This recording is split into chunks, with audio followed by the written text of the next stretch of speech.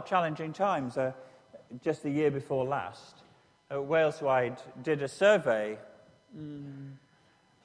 About 400 leaders right across Wales, nonconformist, not outside, within nonconformity, completed it, and just talking about how many lost people became found people in the previous decade, and then in the 1 year, 2010. And the vast majority of churches, as we already know, are declining. The sociologists tell us that denominations by the late 20s will no longer exist in Wales because their structures will be unsustainable. We're seeing that, as you will know, something at the present time. And there's often a kind of hiraeth, a longing for how it used to be. If only we can turn the clock back, or if only God would do something, and everybody would rush in and fill the pews, and it would be just great like it used to be, like Granny used to tell me it was in the good old days. How we respond in challenging times is very important for us. And I want to read Paul's second letter to Timothy, and I'm going to read from chapter 2, from verse 1. These are words written in difficult times. Paul is in prison.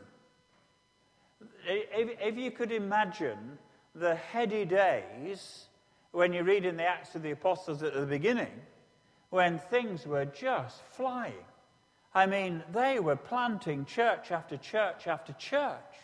Timothy grew up in a revival situation where the progress of the gospel was extraordinary. There were people being healed. There were whole communities coming to faith in Christ because the presence of God was just so evident. But now the tide is ebbing, or it's out. And Paul is in prison. And he's having to write to Timothy because Timothy's just feeling unnerved, as you would understand. 2 Timothy chapter 2, verse 1. You then, my son, be strong in the grace that is in Christ Jesus. And the things you've heard me say in the presence of many witnesses, entrust to reliable men who will also be qualified to teach others. Endure hardship with us like a good soldier of Christ Jesus. No one serves as a soldier, gets involved in civilian affairs. He wants to please his commanding officer. Similarly, if anyone competes as an athlete, he does not receive the victor's crown unless he competes according to the rules. The hard-working farmer should be the first to receive a share of the crops. Reflect on what I'm saying, for the Lord will give you insight into all this. Remember Jesus Christ, raised from the dead, descended from David. This is my gospel for which I am suffering, even to the point of being chained like a criminal. But God's word is not chained. Therefore I endure everything for the sake of the elect, that they too may obtain the salvation that is in Christ Jesus with eternal glory. Here is a trustworthy saying. If we died with him, we will also live with him. If we endure, we will also reign with him. If we disown him, he will disown us. If we are faithless, he will remain faithful, for he cannot disown himself. Keep reminding them of these things. Warn them before God against quarreling about words. It's of no value, only ruins those who listen. Do your best to present yourself to God as one approved, a workman who has no need to be ashamed and who correctly handles the word of truth.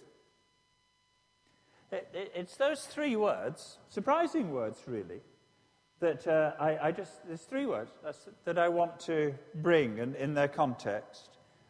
In verse 8, remember Jesus Christ.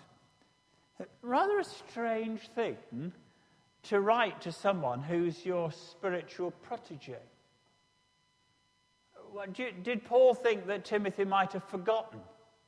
Why, when the man is part of an apostolic team, or has been for years, working across the churches, teaching the churches, grounding the churches, why ever would Paul write to Timothy and say, remember Jesus Christ?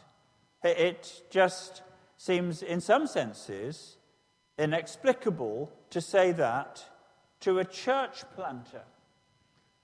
And yet, when in seasons of trouble, it's very easy to get everything else in the center focus and just start to forget. Wasn't it what the prophets had to say time and time and time again in the Old Testament, that they forgot? They forgot. That's one of the reasons for the feasts and the festivals, to remind people constantly, this is your God, and this is what your God has done. And that Paul is writing to Timothy, and the word has the sense of reflect on, call to mind, recollect. It's a kind of present continuous. You've got to keep on remembering Jesus. You've got to do it often. And you know as well as I do, in the life of the church, sometimes we can be talking about everything but him. And we can get our gander up on all kinds of issues. And if only the Lord Jesus was the center of focus, we would keep our hearts a lot better. And sometimes not even in times when everything's going wonderful. I have the little phrase, whether it's in the time of bubble or trouble, that sometimes we forget the Lord when everything is just wonderful. When there's so much that's exciting and that our relationship just cools. It's part of the way we are, I guess. And here Paul is writing to Timothy and saying, remember Jesus Christ. Now, my old pastor used to say that a text without a context is a pretext. You have to think about that. I didn't understand what he was on about for years, but hopefully it'll take you less than a year. But that Jesus is saying, remember Jesus Christ in this chapter. And actually, there are three places where he makes reference to the Lord Jesus that we are to remember. The first one occurs in verse 1, first verse we read. And he's saying that we should remember his grace. You then, my son, be strong in the grace that is in Christ Jesus. Now remember, this man is in prison.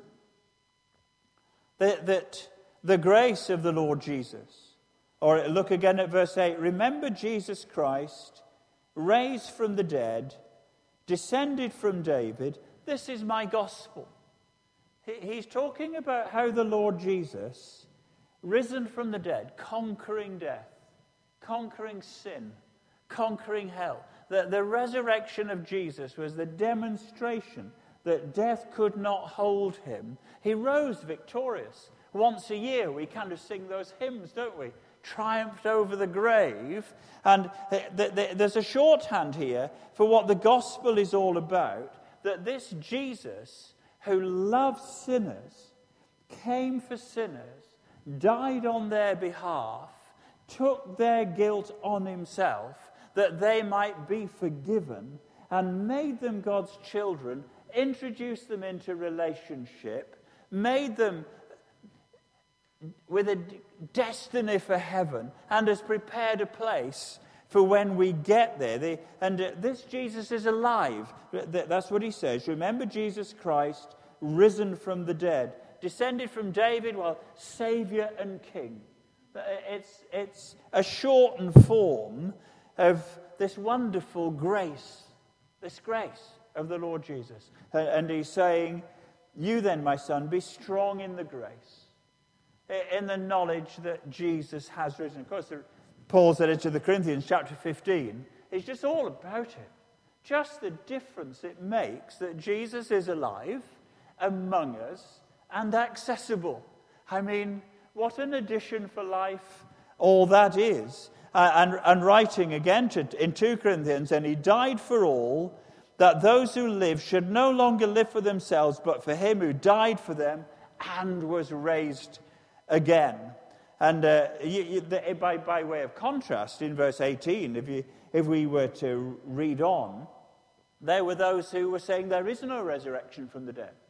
And Paul is hammering, this is the gospel, that Jesus has taken away all the consequences of death in his own body and has risen and has triumphed over.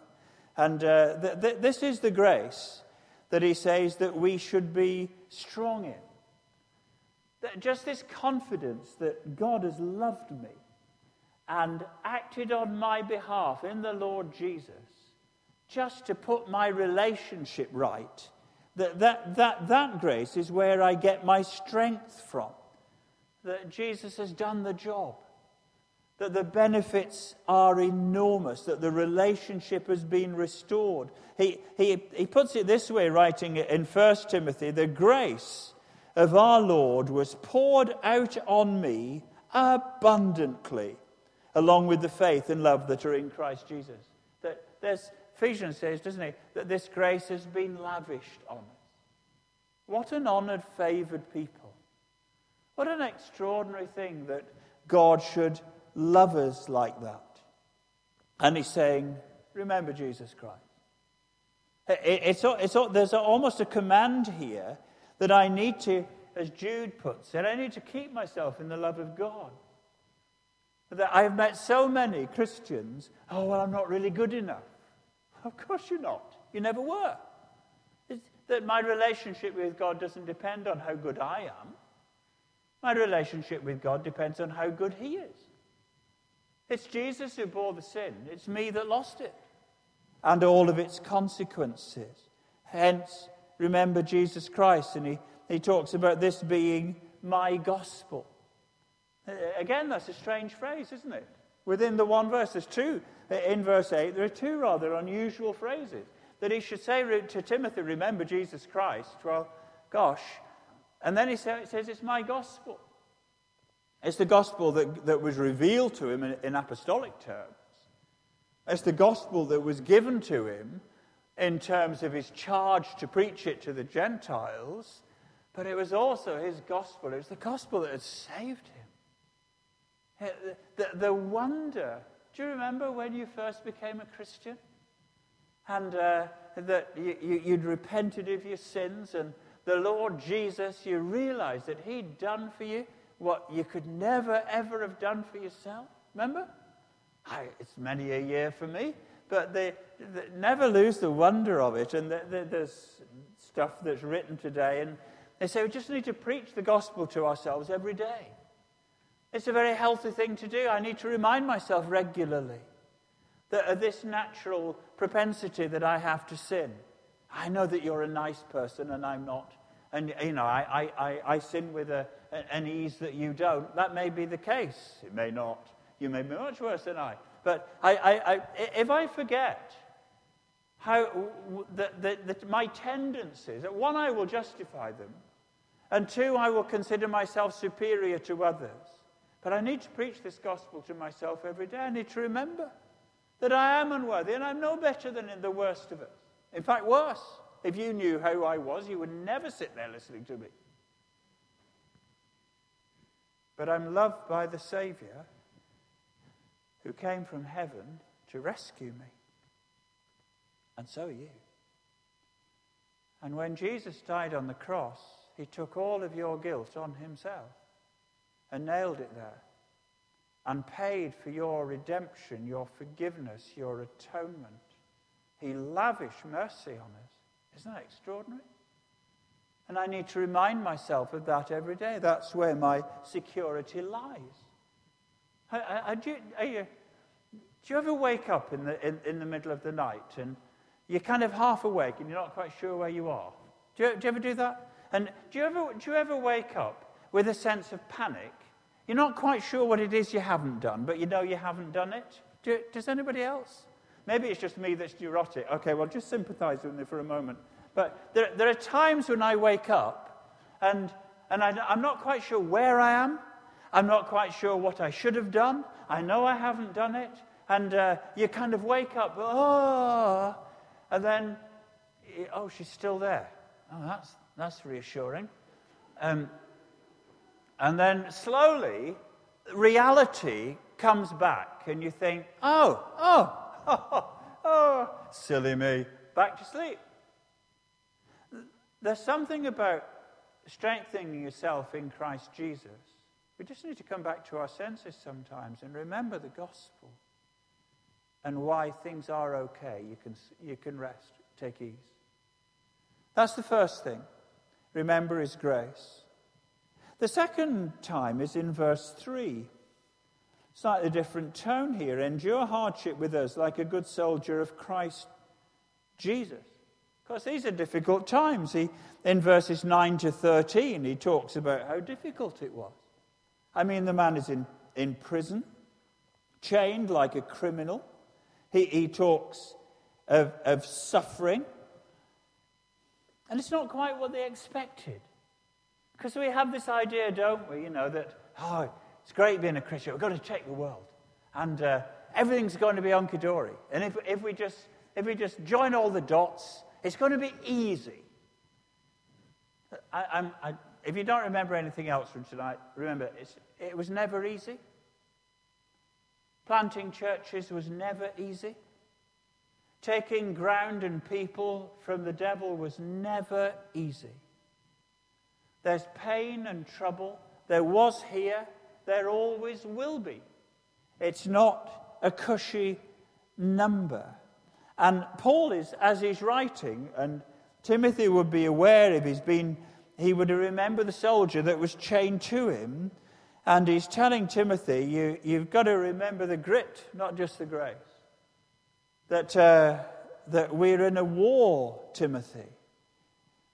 And Timothy, is he taking his eye off the ball? Is he just being phased? Are there times, how would it be if this government not only became negative to being a Christian, but actually hostile to being a Christian?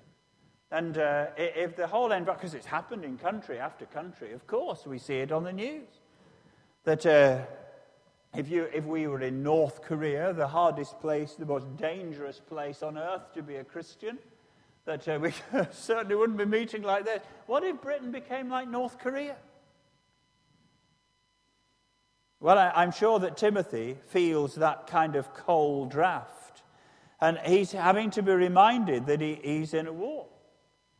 And that there's a literal soldier by Paul, but he's a soldier too, Tim. That we can't go AWOL. The soldier's uniform that we wear in Christ, it isn't fancy dress. There's no possibility for any of us to be demobbed or to go on leave or take time out. These things are not optional for Timothy. There's a war on. There's a fight to be fought. Christianity is not just a club that I join and go along to. No, we wear a uniform.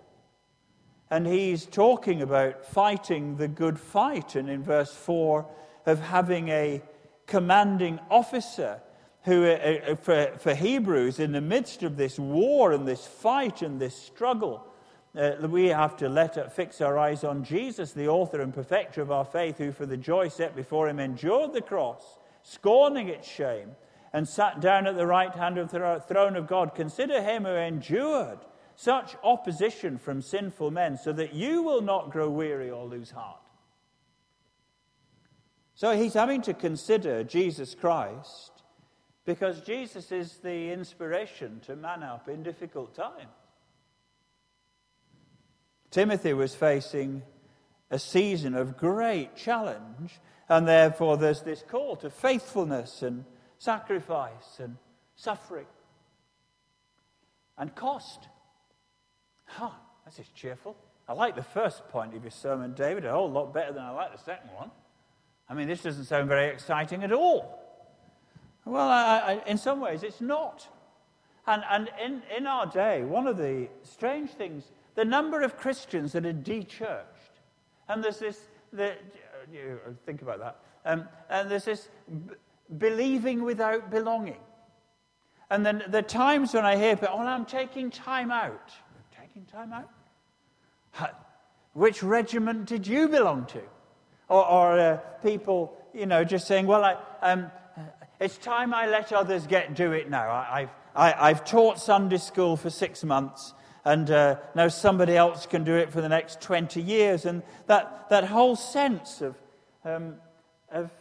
just backing off. And it's Paul saying, remember Jesus Christ. He didn't back off. When I was first a Christian, I won't go into the details as to why someone should give me a book by C.T. Studd, but they gave me a book by a missionary to Africa, C.T. Studd, called The Chocolate Soldier. Have you ever seen The Chocolate Soldier? There's this book written for Christians who tend to melt a bit in the heat. They just go a bit floppy and drip away.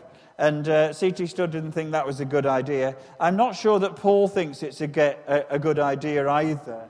He's saying that these are challenging times, and it's times to step up. And I used to, with my wife, work at a mountain centre in North Wales some years ago. And I've just walked mountains. And when our son Andrew was in his early teens, we just hit on this idea, let's do the Munros in Scotland. There was only 278 of them at the time. We thought that should be well within our reach. We did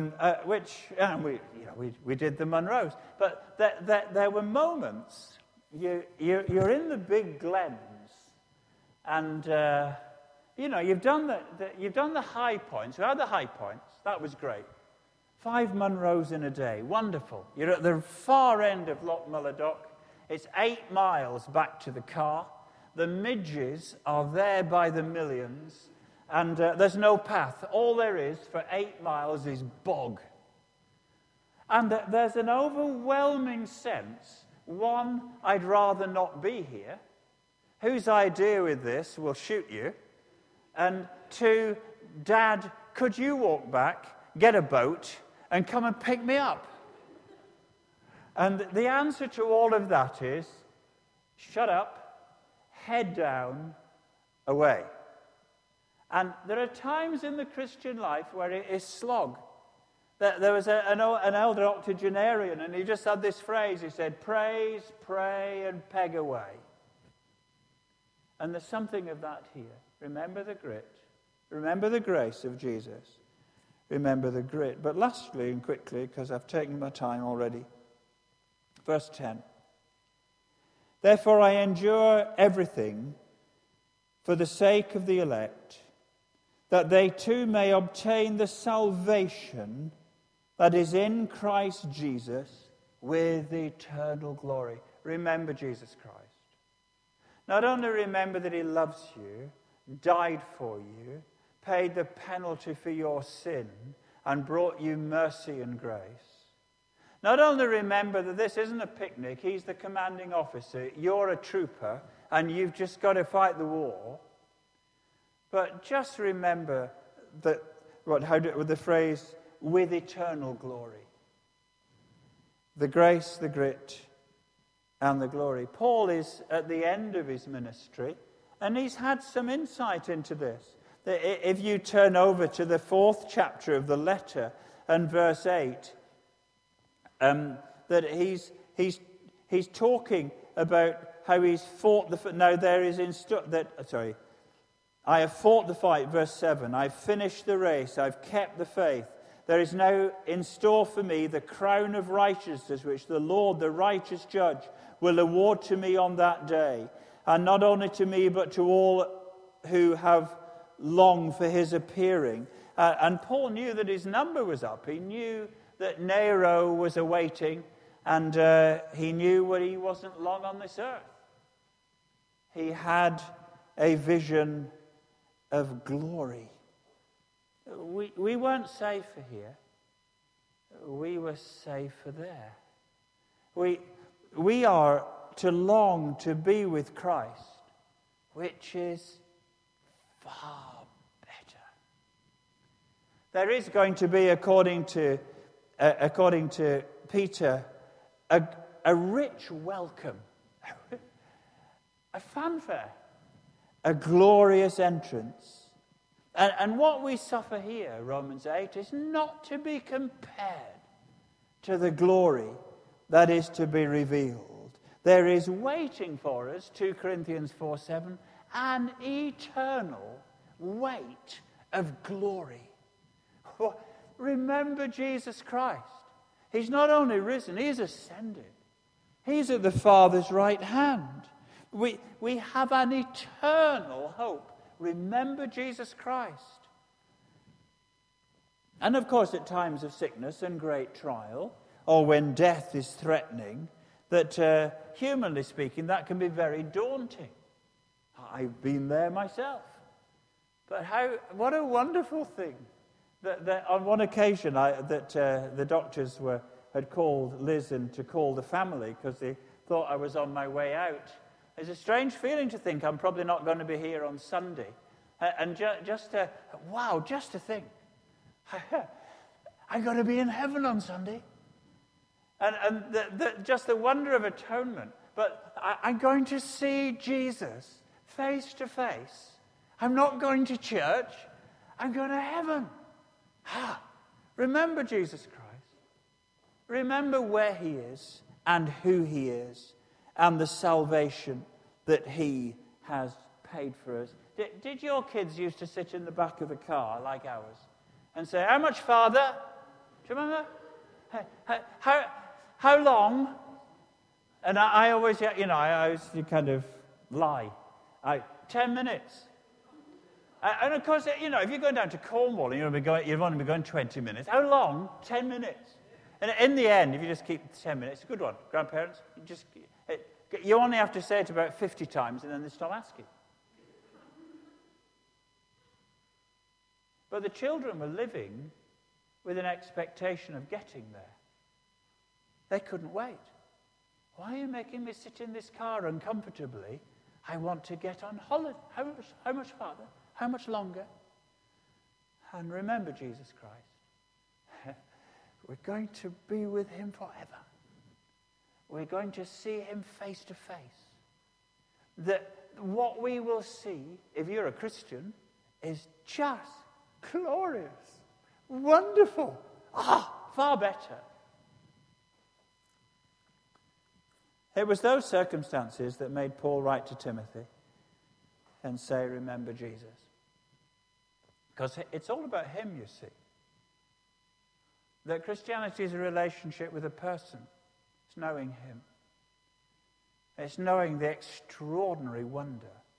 All this other stuff is just secondary. You can ship it down the street and it adds nothing compared to just the wonder of knowing him and of his grace.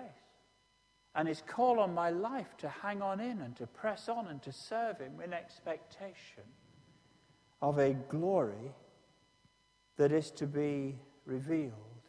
Timothy, bring this to mind. Remember, Timothy.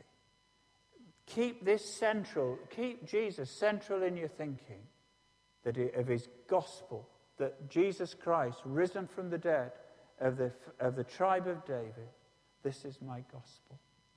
Bow our heads together. Lord, we can get so cluttered with so much stuff and so many issues and so many distractions that we're almost prone to taking our eyes off you. And we pray for each other, pray for our own hearts tonight, that you, Lord Jesus, will take center stage in our hearts. That you, the one who loved me and saved me, who by your dying paid my debt, that I might be declared guiltless. Lord Jesus, I come to you. I recognize that to be forgiven by you is the most wonderful thing that will ever happen to me. And that you have bought me, made me yours, loved me deeply. And you've called me to serve you and to be a good soldier with a prospect of a heavenly country.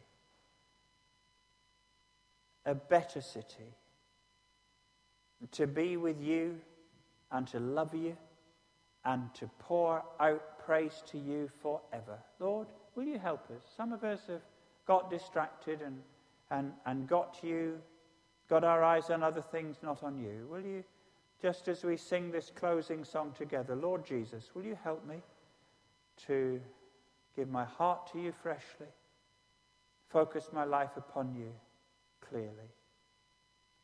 In Jesus' name, amen.